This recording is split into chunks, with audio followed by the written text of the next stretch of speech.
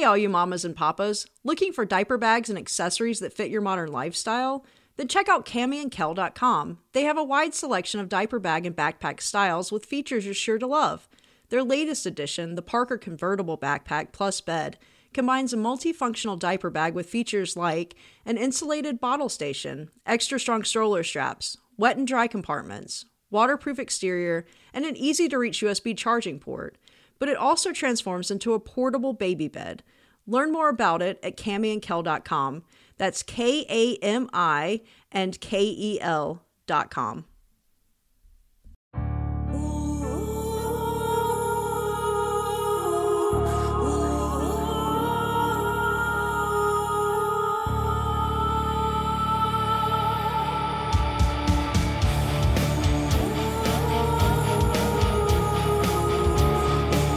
Welcome, everyone, to Mystery, a podcast about myths and history and sometimes axe murderers. Hey, Cammy, what's going on?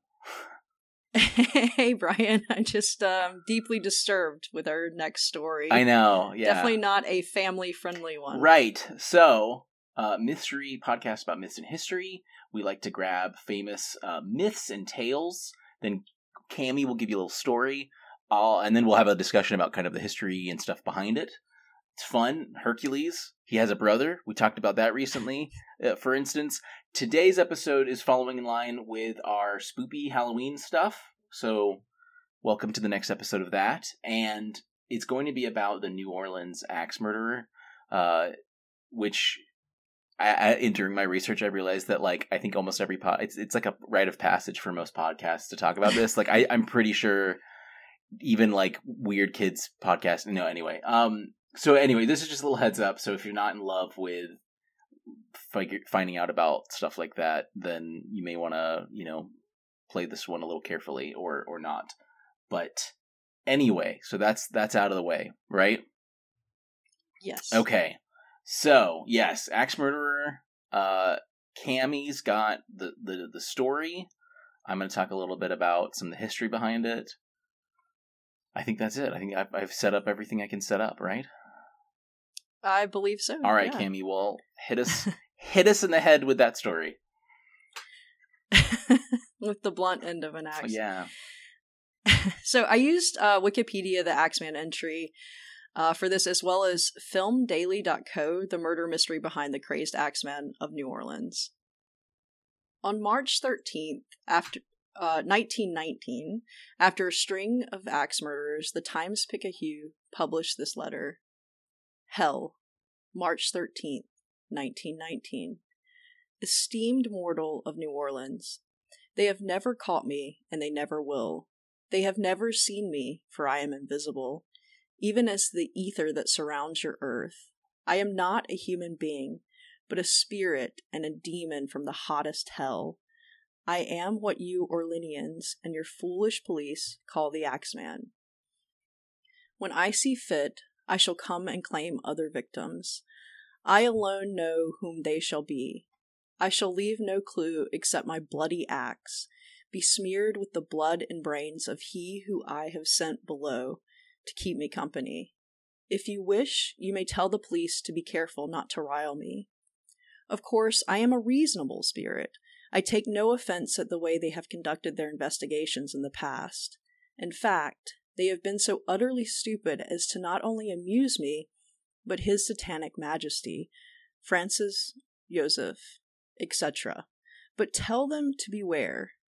Let them not try to discover what I am, for it were better that they were never born than to incur the wrath of the Axeman. I don't think there is any need of such warning, for I feel sure the police will always dodge me, as they have in the past. They are wise and know how to keep away from all harm. Undoubtedly, you Orleanians think of me as a most horrible murderer, which I am, but I could be much worse if I wanted to. If I wished, I could pay a visit to your city every night. At will, I could slay thousands of your best citizens, and the worst, for I am in a close relationship with the angel of death. Now, to be exact, at 12:15 early earthly time, on the next Tuesday night, I'm going to pass over New Orleans. In my infinite mercy, I am going to make a little proposition for you people. Here it is. I am very fond of jazz music, and I swear by all the devils in the nether regions that every person shall be spared in whose home a jazz band is in full swing at the time I have just mentioned. If everyone has a jazz band going, well, then, so much better for you people. One thing is certain, and that is that some of your people who do not jazz it out on that specific Tuesday night, if there be any, will get the axe. Well, as I am cold and crave the warmth of my native Tartarus, and it is about time I leave your earthly home, I will cease my discourse, hoping that thou will publish this, that it may go well with thee, that I have been, am, and will be the worst spirit that ever existed, either in fact or realm of fancy. The Axeman. The first murder was almost 10 months to the day before the letter was received. Joseph and Catherine Maggio were asleep in their beds after a long day at work in their privately owned grocery store. The two were attacked with the blunt end of their own axe, and their throats were cut with a razor. In June, he struck the home of Louis Bessemer and his girlfriend, Harriet Lowe. These two survived the attack. Then in August of the same year, Anne Sider was also attacked with the blunt end of an axe in her sleep. Authorities were putting it together that this must be the work of one man. 5 days later, Joseph Romano would not survive his ordeal, and panic reigned through the bustling city. For months there were no new victims, but on March 10, 1919, Charles and Rosie Cortamaglia and their young daughter, Mary, were attacked. Mary was the only one to succumb to her injuries. Then the letter came, and all of New Orleans rushed to find a band, a record player, or a jazz night spot to wait out the storm. Every jazz band in New Orleans was booked.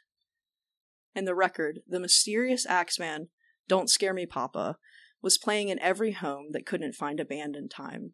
There were no attacks that night, but this so-called demon from the hottest hell would strike 3 more times. August 10th brought the attack on Steve Boca, and on August 11th, Sarah Lawman. Both survived. The horror ended on October 27th, 1919, when Mike Pepitone would succumb to his injuries, but the fear created during these attacks lived on in the city, and whether it was a man who simply moved on, or a demon who was summoned back to his place in hell, we cannot know. So, that's the Axeman. Yeah, that is a spoopy letter. I highly doubt he wrote it. I would not think so. I think some guy who was in a jazz band who really needed some cash just wrote it, and like how if we were in the podcast and we really needed it to work, we would just jump on something, right? Sure. Not that though. No. More like ice cream theft. I don't know. This is an interesting story, and I think it is sort of going into like a mythological status because I'll just kind of say there is no indication of who it really is.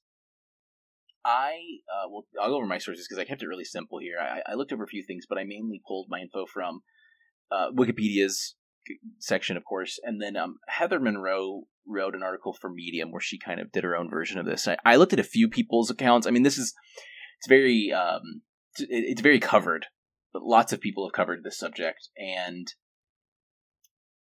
it kind of reads the same as you go on and on and on. But reading her account and reading Wikipedia's account was really interesting, and especially because this is my first time really ever. I hadn't heard of this before, and it's just kind of funny. So I'll just sort of go over some of the what you talked about as you did. So in total, the spree was from 1918 to 1919, May of 18 to October of 19. Although there's some ideas that it could have been connected to some murders in 1911, but no proof really. 6 dead total and 6 injured, which is wild because in most cases, in almost every case, someone was like their head was clubbed, typically with an axe, but it's not the axe part of the axe apparently. even in the first killings, the Maggio family, they were actually razored first and then clubbed. They think it was probably to like hide the true mystery, just kind of confound things a little bit more. Sure.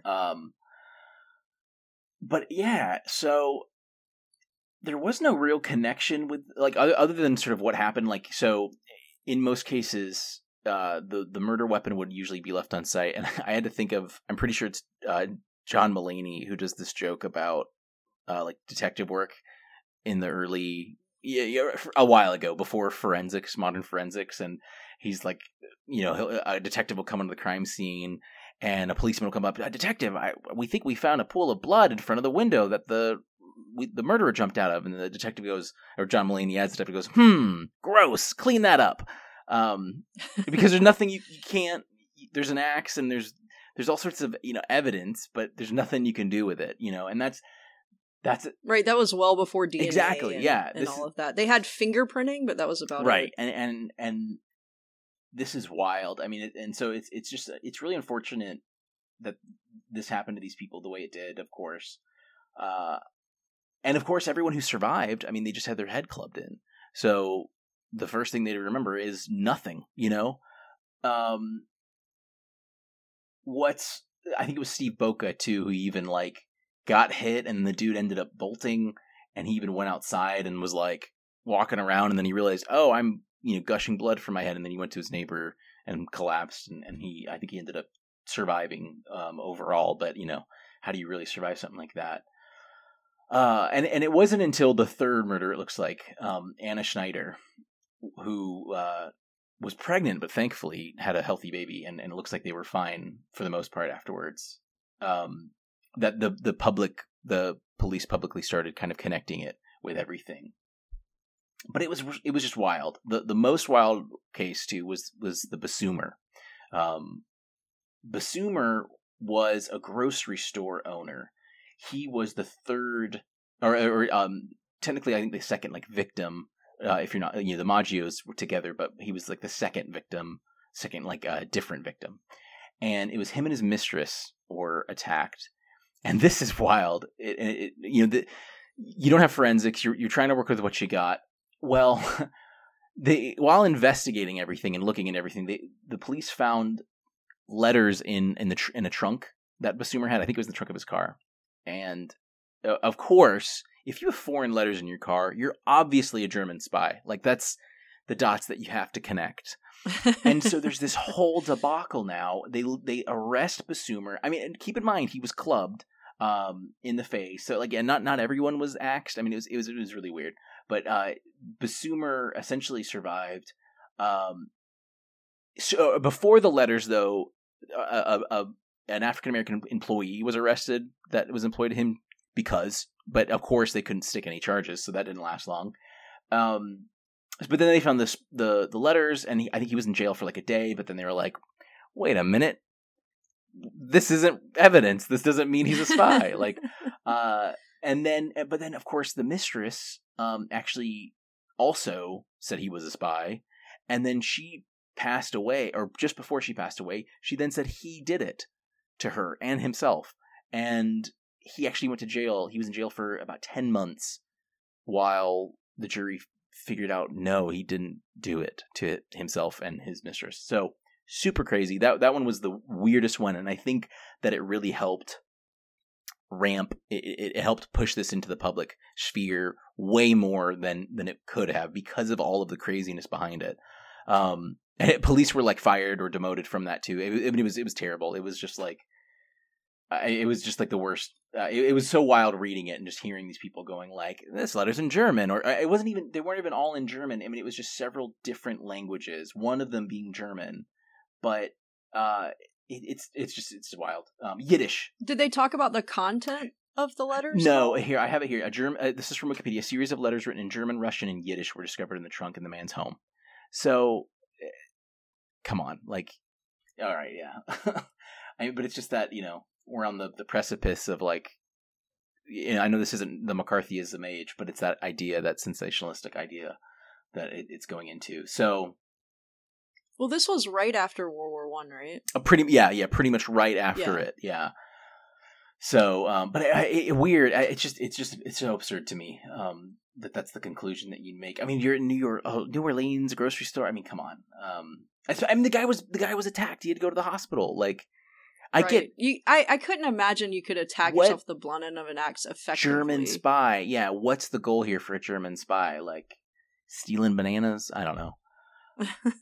But the rest of the victims kind of went as you say. In many cases, there would be a bloodied axe in the lawn. There'd be he would literally chisel through the back door or something like that. And they were very small areas too. The another kind of crazy one was the Cortemilia family. Cortemilia. Him and his wife were attacked.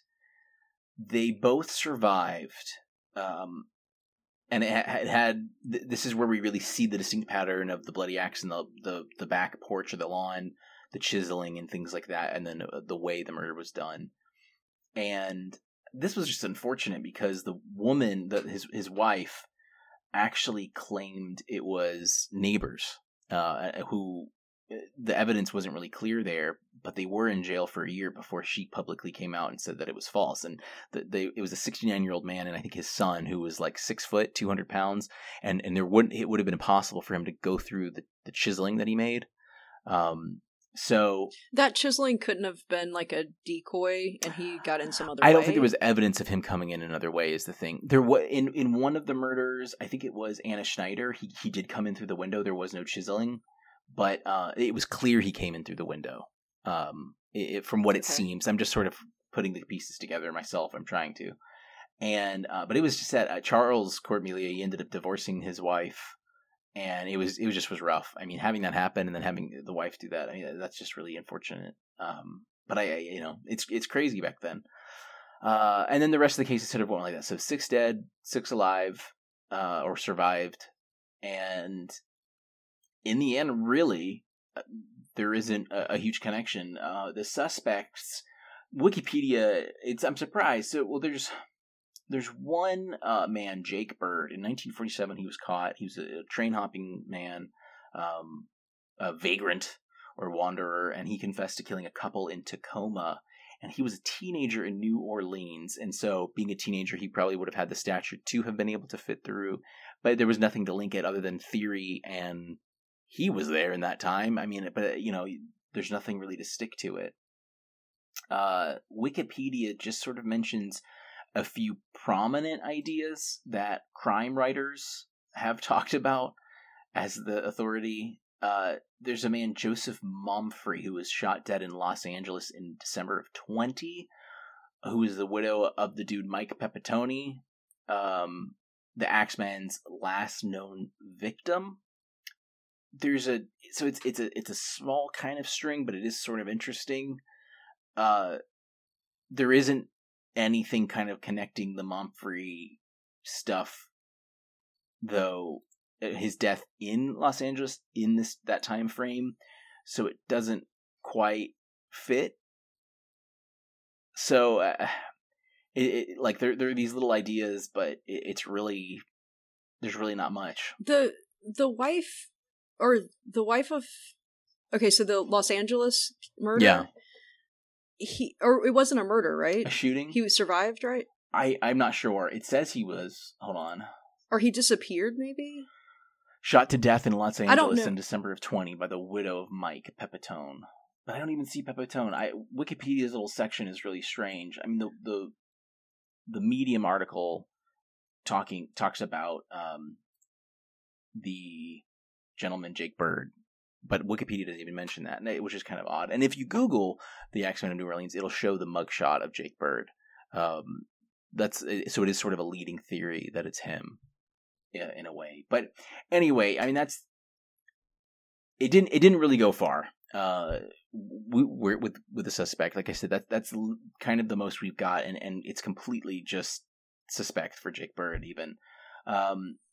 What's interesting, I was reading kind of into this. So a lot of the people that were killed, if you can look at the names, were Italian immigrants, and there wasn't like a spree of Italian immigrant murders, but in a way there was.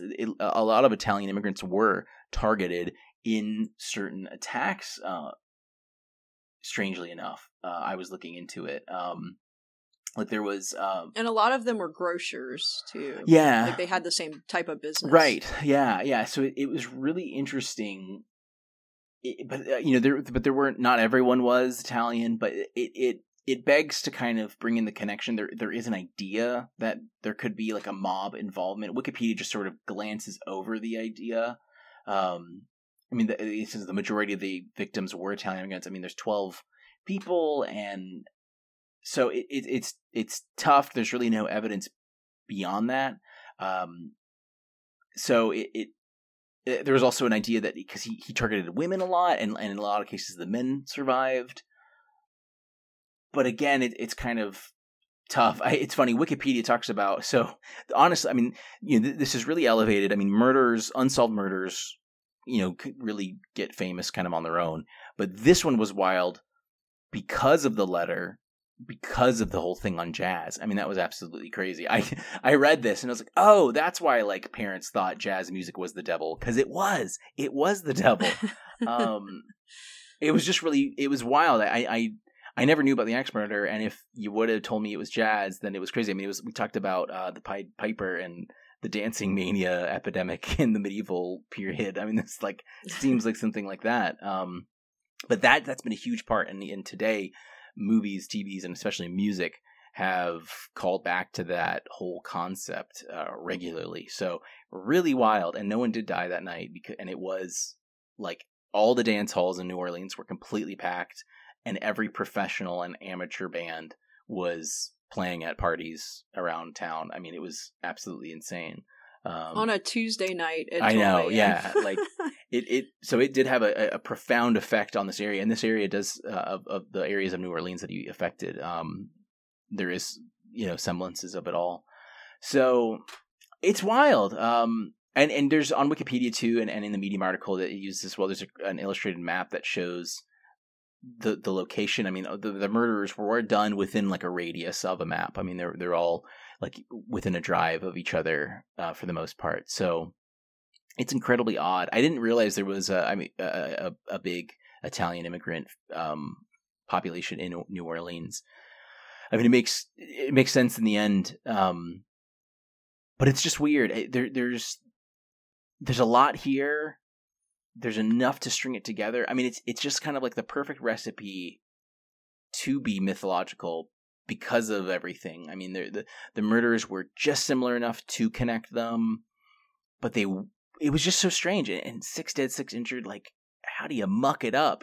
For those other 6. Like, seriously. And no weapon, no guns. I mean, it could be a time issue. I mean, a lot of people said that they saw someone leaving the house, so maybe there were, he didn't feel like he had enough time to finish the act. Or I mean, and if it was like a mob hit, I mean, it doesn't necessarily have to be a hit. I mean, it might be trying to scare him, like, give me my money. That's when you put the horse head in the bed. Keep it simple,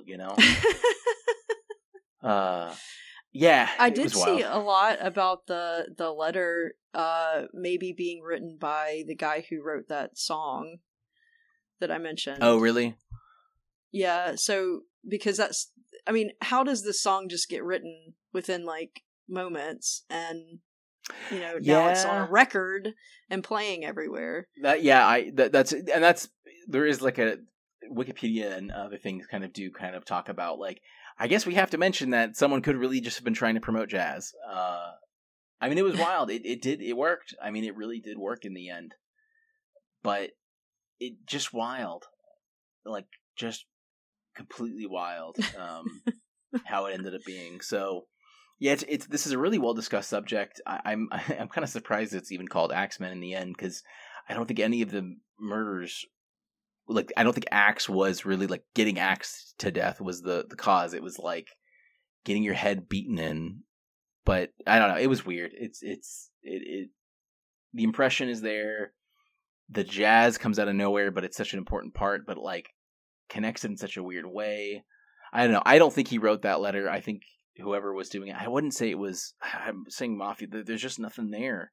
With the victims either. There's really no connection other than kind of living around in the same area. The grocery store owner, Basumer and with his mistress and stuff. That's the only one I could think of, like, who would be kind of into fishy stuff.